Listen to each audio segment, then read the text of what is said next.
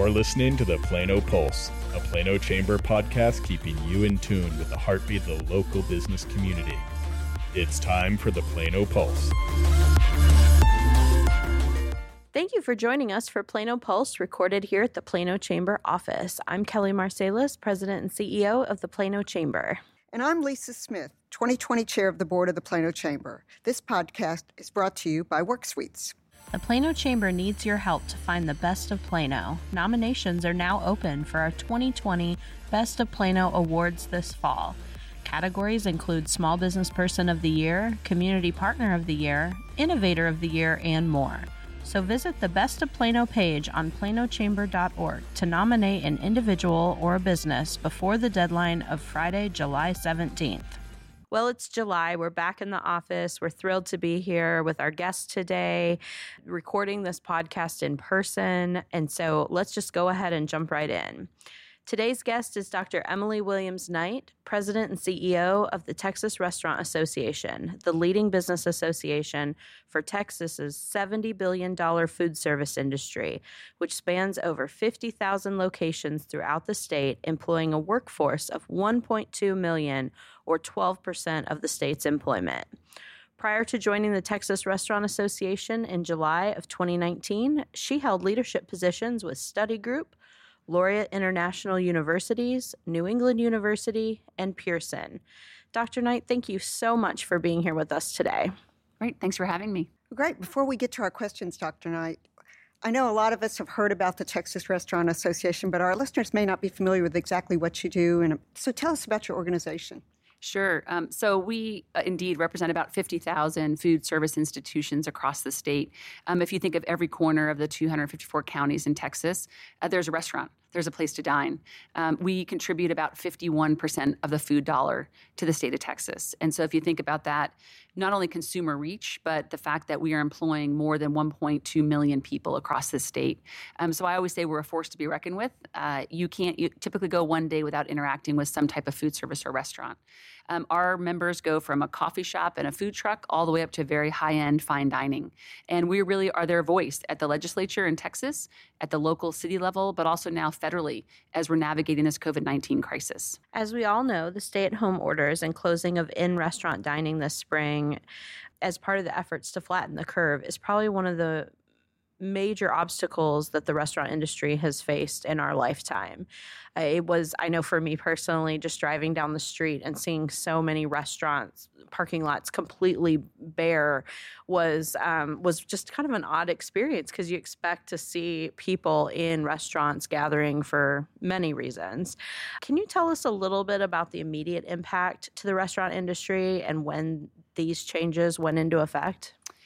Yeah, we call it the middle of March. We just focus on the middle of March because literally overnight you watch dining rooms across the entire state close. And they were closed for 6 weeks. And many of them are still closed today. I think the immediate result was one of tremendous fear.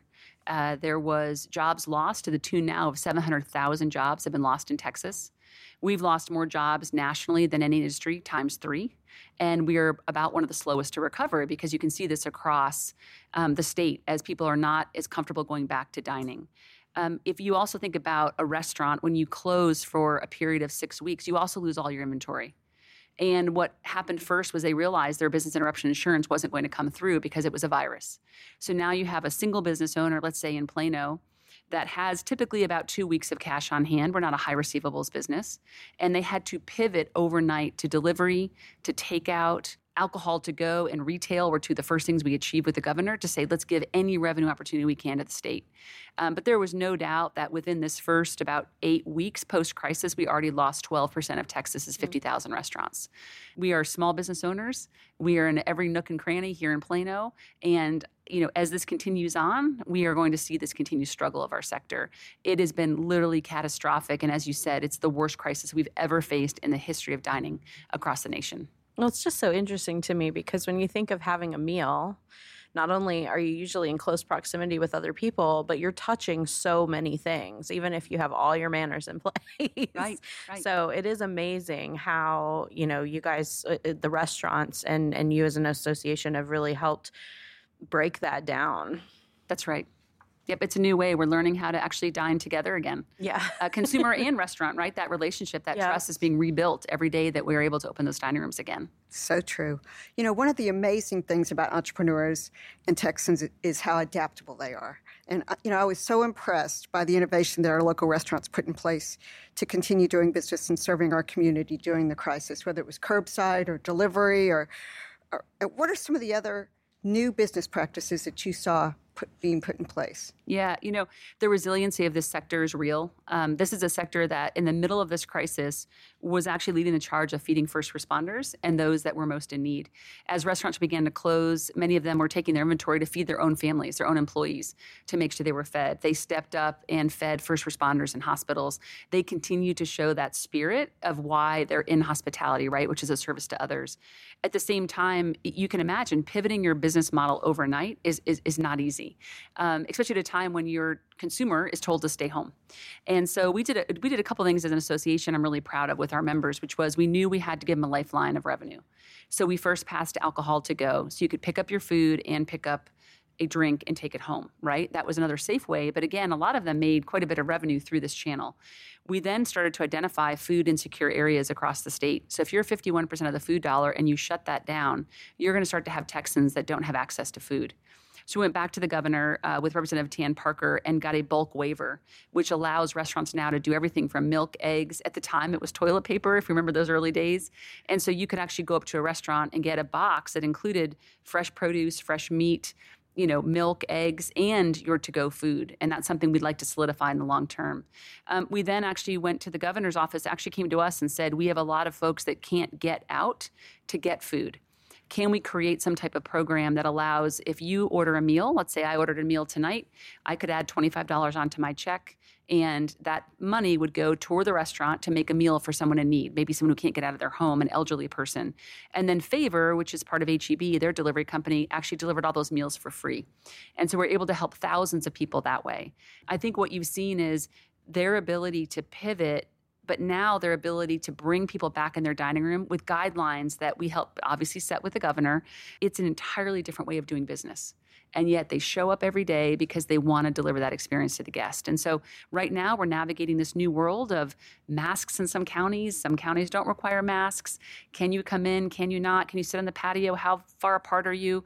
Every day our restaurants are trying to navigate. Every day the rules change or the guidelines are changing. And so our job as an association is to message every single day the consistency that they need desperately.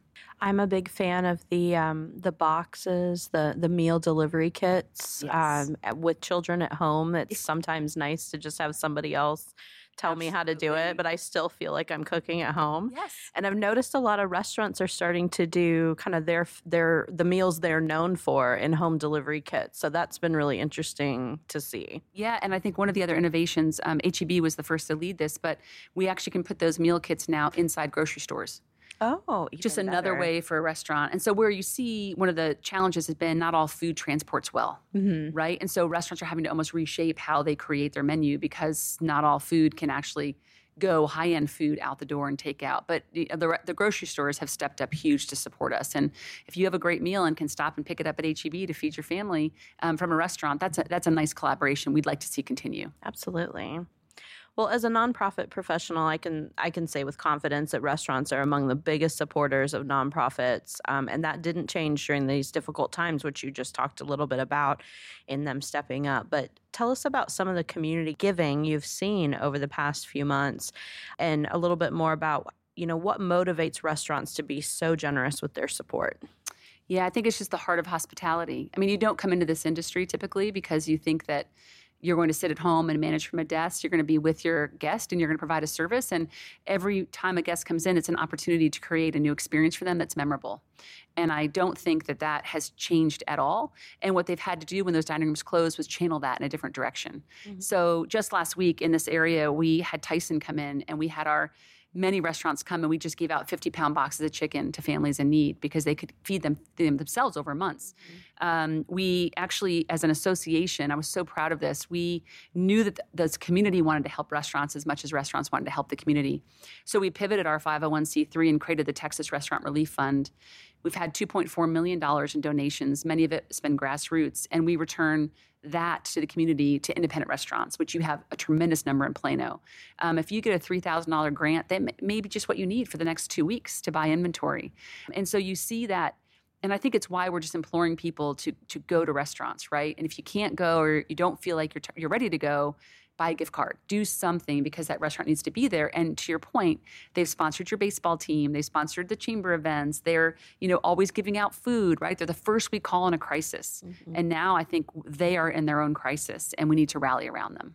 Well, I think that's so important to emphasize, that if you don't feel comfortable going out, buy that gift card and save it and use it later, or give it as a gift, or do whatever, but buy that gift card and support your local restaurants. All of us in this room love gift cards. Hint, hint.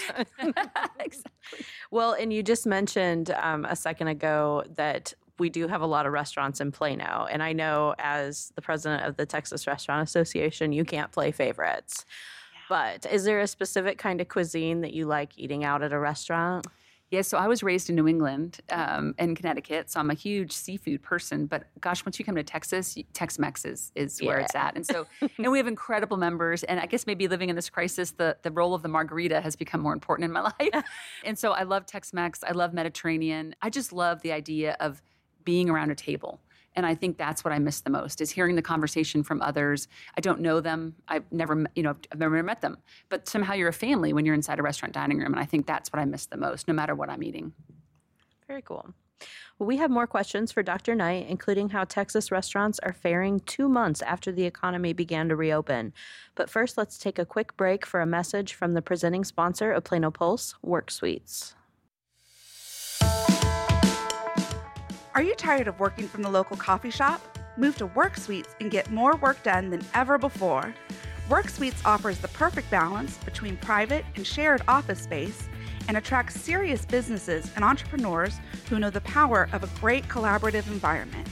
Choosing Work Suites puts you in a community of inspiring professionals serious about getting real work done. Contact WorkSuites.com or call 888-312-WORK to check out any of their 3 Plano locations or 15 DFW area locations. That's 888-312-WORK or WorkSuites.com. Welcome back to Plano Pulse. We're here with Dr. Emily Williams Knight, President and CEO of the Texas Restaurant Association. So as of recording right now, today, we are in phase 3 of Governor Abbott's reopening of the Texas economy, and in-restaurant dining is an option for our residents again, which we just talked about, and it's very exciting. But this obviously comes with lots of guidelines that are updated frequently. How are you keeping your members up to date and educated on the latest safety guidelines and recommendations?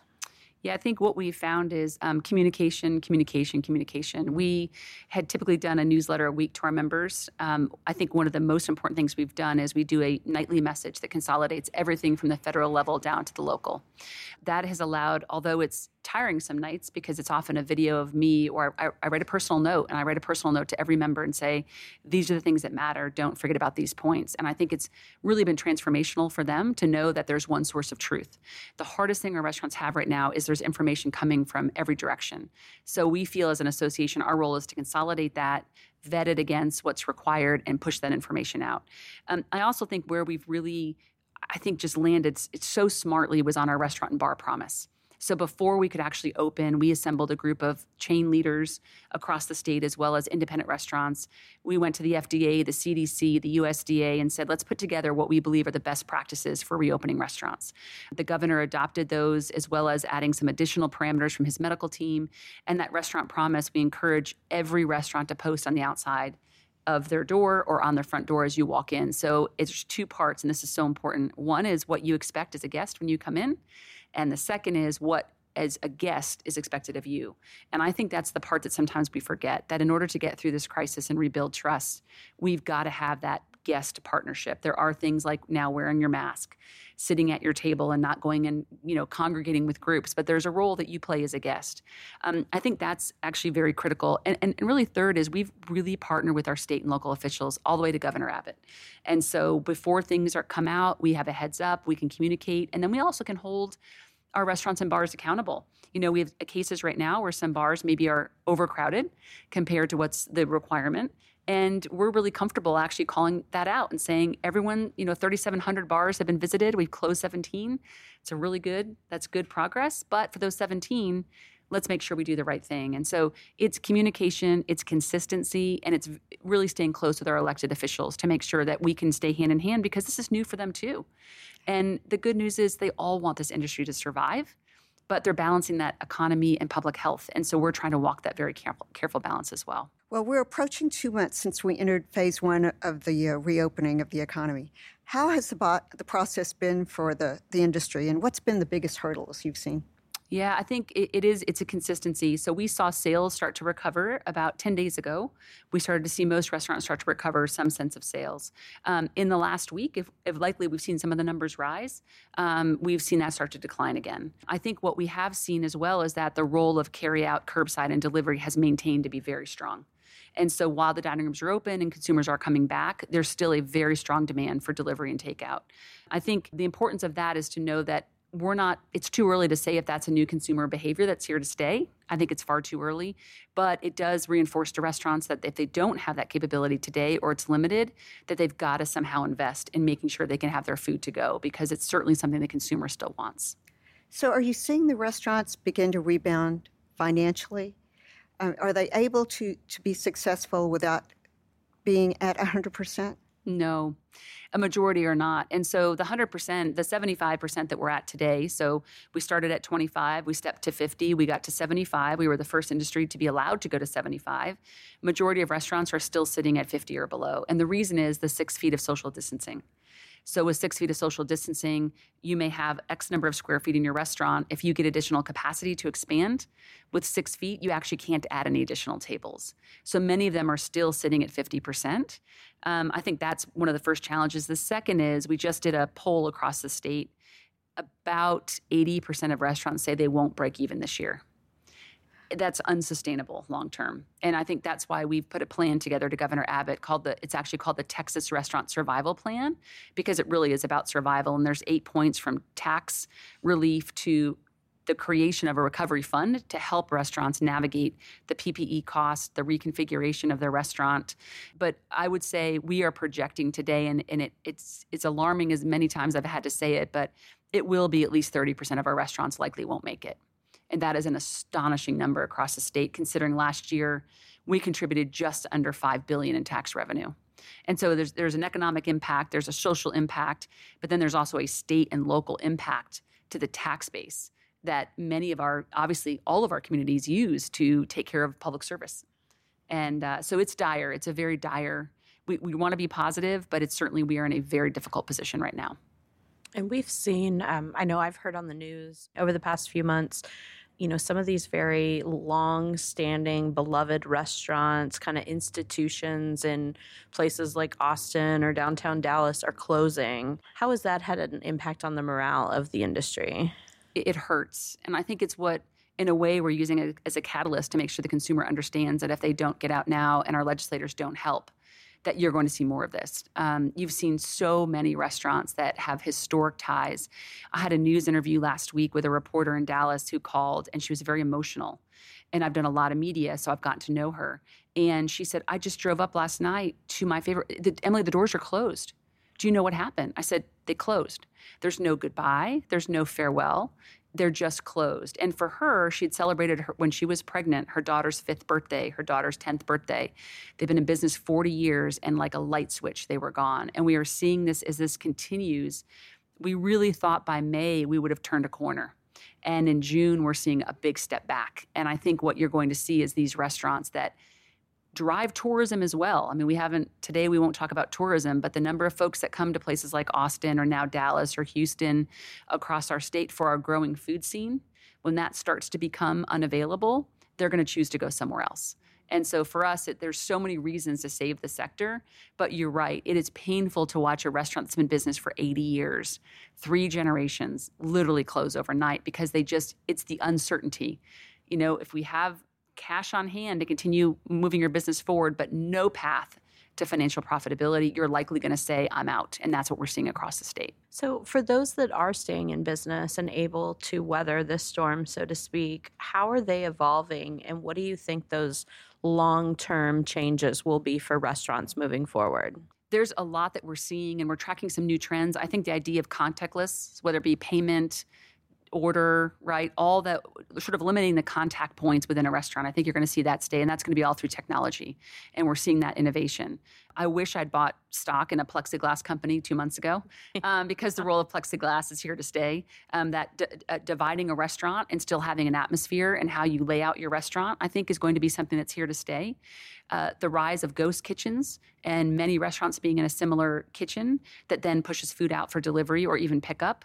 The ghost kitchens have been around for a while, but I think this virus has sort of catapulted that concept. I think you will see reduced footprint in restaurants. I think the mega restaurant that had massive capacity, you're going to likely see that footprint start to decrease. The fixed cost of rent on these buildings is typically the biggest driver for a restaurant. I think you'll see limited menus continue. Right when we reopened, we were hit with skyrocketing meat prices because of the packing plan issue. And so as you think about, we've had to sort of consolidate and almost go to a variable menu with what you can get and what's going to be affordable for a restaurant. So that creativity will stay. And I think, what fine dining is going to look like, I think we're a little unsure. That experience, the number of business meetings you'll hold around a fine dining, it's all going to change. And so we're tracking it very closely. Just today, and I'm so proud of this, we're launching actually the idea of guidelines is critical, and restaurant operators just don't know exactly how to do things. And so we partnered with Dallas College as well as the Workforce Commission, secured a Healthy grant, and we're actually launching a training today that will ensure every employee has free access to this post-COVID world of operations. But then we have a third-party evaluator that will come in every month and look at that to see if you're meeting those standards and be able to provide that feedback right to the manager. So we feel like we're stepping into this place to help drive that consistency that restaurants and our consumers need. And that must be more difficult for the smaller mom and pop type restaurants versus the larger restaurants who can accommodate all those changes. So is communication the key with them? Yes. Communication, webinars. We do a tremendous number of webinars to help them navigate. I mean, we also had a number of federal pieces of legislation that came out, like the Families First Act and paid sick leave. There's requirements that now they have to follow. They may not be aware of. The Paycheck Protection Program. Congressman Roy and myself and Dean Phillips from Minnesota led that initiative to get those changes done, and we're so proud of that. What does that mean for business, right? There is so much at the federal, state, and local level just on how to make your business compliant today that an average operator who's really focuses on either being a great chef or taking care of guests, this is not where they want to spend their time. And so the association, we think, has really risen. We've had a lot of new members join because they need this support right now. They need someone to make sure that they're doing the right thing, and we feel like that's the role we can play. You were talking about just different technologies and different ways of doing things. So I did venture out. I went to Mesomaya at Park and Preston last week, and they were very spaced, so I felt very safe. But they didn't have menus. I had to use my cell phone to scan a QR code for them to bring up the menu, which I thought was I was like, well, why haven't we been doing this all along? Because you never know what you're going to be getting when you get the menu. So it was that's that contactless option. Yeah. But interesting enough, for an operator, if you have someone maybe that's a little bit older that's buying, they don't want to read on their phone, and they can't. Mm-hmm. And we've gone to single-use menus right now under the new guidelines. So restaurants have to print a menu one time for each customer. Mm-hmm. So we're working really hard to get to a sanitize after use for that reason. But again, that role of technology from the majority is going to just be a game changer. And that's where we need that investment from the state to help us make that pivot. Well, great. Well, before we wrap up, do you have any other new initiatives that the association's working on that you'd like to share with us? And how would the general public, how can they help, number one, besides continuing to eat out and purchase those gift cards, but how can they keep up with what's going on? Yeah, I think most important, there's such a grassroots effort to support restaurants, and the Texas Restaurant Relief Fund is just the best way to do that, right? We just received a $500,000 gift from Shiner Beer, right? Shiner, Restaurants Matter to Shiner. Shiner is just a Texas institution. But we received even more from just grassroots individuals that want to help their local restaurant. So if you go to txrestaurant.org, you can see the restaurant relief page. You can donate. It goes right to an independent restaurant. And so I think that's number one. Second is that when you go out to eat, please post about it. If you have a good experience, post about it, share that with your friends, help give them some good news to reinforce that this was a great place to eat. We talked about this earlier. Buy a gift card, put it in your pocket, save it for later. Don't use it now. Give them that cash infusion that allows them to keep those employees one more day on the books or order more inventory to keep their restaurant moving. Those are some of the things that you can do, I think, as a consumer. And as an association, we're going to continue to lead from the front. We're setting our legislative agenda for next session. It will be to solidify things like alcohol to go. It'll be looking at the tax situation that we're in, as well as a relief fund that we're gaining more and more support to help our restaurants pivot their business models to really sustain us in the future. Well, that's all the time we have for today. Dr. Knight, thank you so much for taking the time to come in and chat with us this morning. I know I learned a lot. I feel like we could sit here and talk about this all day. Thanks again for coming in, and we will definitely be watching to see what happens with the restaurant industry as we move forward. Excellent. Thank you for your support. Yes, thanks, Dr. Knight. What an interesting discussion.